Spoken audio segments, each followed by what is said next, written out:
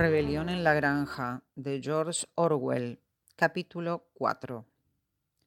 A finales del verano, la noticia de lo que había ocurrido en la granja animal se conocía en medio condado.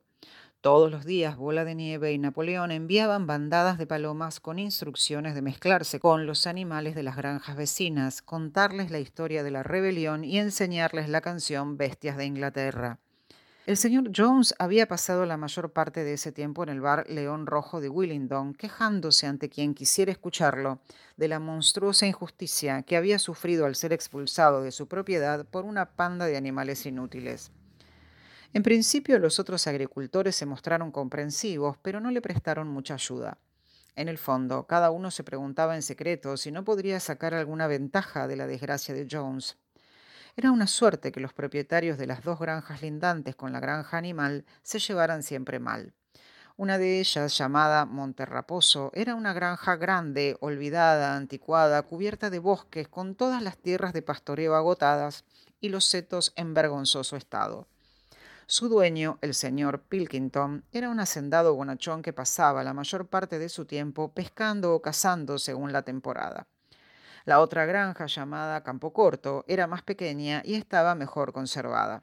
Su dueño era el señor Frederick, hombre duro, astuto, metido permanentemente en pleitos y famoso por su capacidad para regatear. Los dos se odiaban tanto que les costaba llegar a acuerdos, aunque fuera en defensa de sus propios intereses. Sin embargo, ambos estaban asustados por la rebelión de la granja animal y muy interesados en impedir que sus propios animales se enteraran de los detalles. Al principio se lo tomaron en broma y ridiculizaron la idea de que los animales pudieran gestionar la granja. En 15 días habría terminado todo, decían. Hicieron correr el rumor de que los animales de la granja solariega insistían en llamarla granja solariega, no toleraban el nombre granja animal, estaban todo el tiempo peleando entre ellos y también muriéndose poco a poco de hambre. Cuando pasó el tiempo y fue evidente que los animales no se morían de hambre, Frederick y Pilkington cambiaron de estrategia y empezaron a hablar de las maldades terribles que ahora se cometían en la granja animal. Anunciaron que los animales practicaban el canibalismo, se torturaban unos a otros con herraduras al rojo vivo y compartían a sus hembras. Eso era lo que pasaba por rebelarse contra las leyes de la naturaleza, decían Frederick y Pilkington. No obstante, nadie terminaba de creer esas historias. Los rumores acerca de una granja espléndida en la que habían expulsado a los seres humanos y los animales se ocupaban de sus propios asuntos siguieron circulando de manera vaga y distorsionada, y durante todo ese año una ola de rebeldía recorrió el campo. Los toros que siempre habían sido dóciles se volvieron de repente salvajes. Las ovejas derribaban los setos y devoraban el trébol. Las vacas pateaban el balde, los caballos de caza se negaban a saltar las vallas y arrojaban por encima a los jinetes. Sobre todo nadie desconocía la melodía, ni siquiera las palabras de Bestias de Inglaterra, que se habían propagado con una velocidad asombrosa. Los seres humanos no podían contener la rabia al oír esa canción, pero actuaban como si solo les pareciera algo ridículo. Decían que no entendían cómo hasta los animales podían prestarse a cantar semejante tontería. Todo animal sorprendido cantando esa canción recibía una paliza en el acto. Sin embargo, era algo irreprimible. Los mirlos la silbaban en los setos, las palomas la arrullaban en los olmos, se metía en el estruendo de las herrerías y en la melodía de las campanas de las iglesias. Y cuando los seres humanos la escuchaban, en el fondo se estremecían porque oían en ella una profecía de su propia condena. A principios de octubre, cuando el maíz estaba cortado y apilado y en parte ya trillado, llegó revoloteando por el aire una bandada de palomas que se posó en el patio de la granja animal con gran alborozo. Jones y todos sus hombres, con media docena de peones empleados por Monterraposo y Campo Corto, habían entrado por el portón de la granja y se acercaban por el camino para carros. Todos llevaban palos, menos Jones, que iba delante empuñando un arma. No había duda de que iban a intentar la reconquista de la granja. Eso era algo que esperaban desde hacía mucho tiempo y habían hecho todos los preparativos. Bola de Nieve, que había estudiado un viejo libro de las campañas de Julio César encontrado en la granja, estaba a cargo de las operaciones defensivas.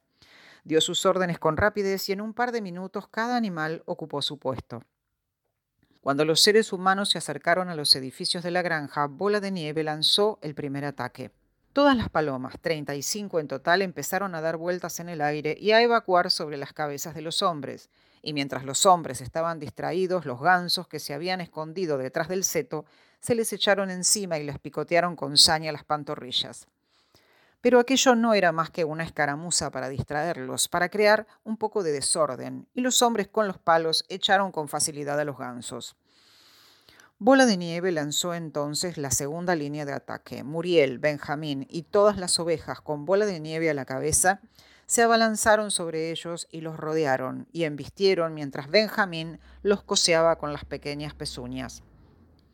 Pero los hombres con los palos y las botas de suela claveteada lograron imponerse y de repente, ante un chillido de Bola de Nieve que era la señal de retirada, todos los animales dieron media vuelta y huyeron metiéndose por la puerta del corral. Los hombres lanzaron un grito de triunfo. Vieron, imaginaron que sus enemigos escapaban y los persiguieron en desorden.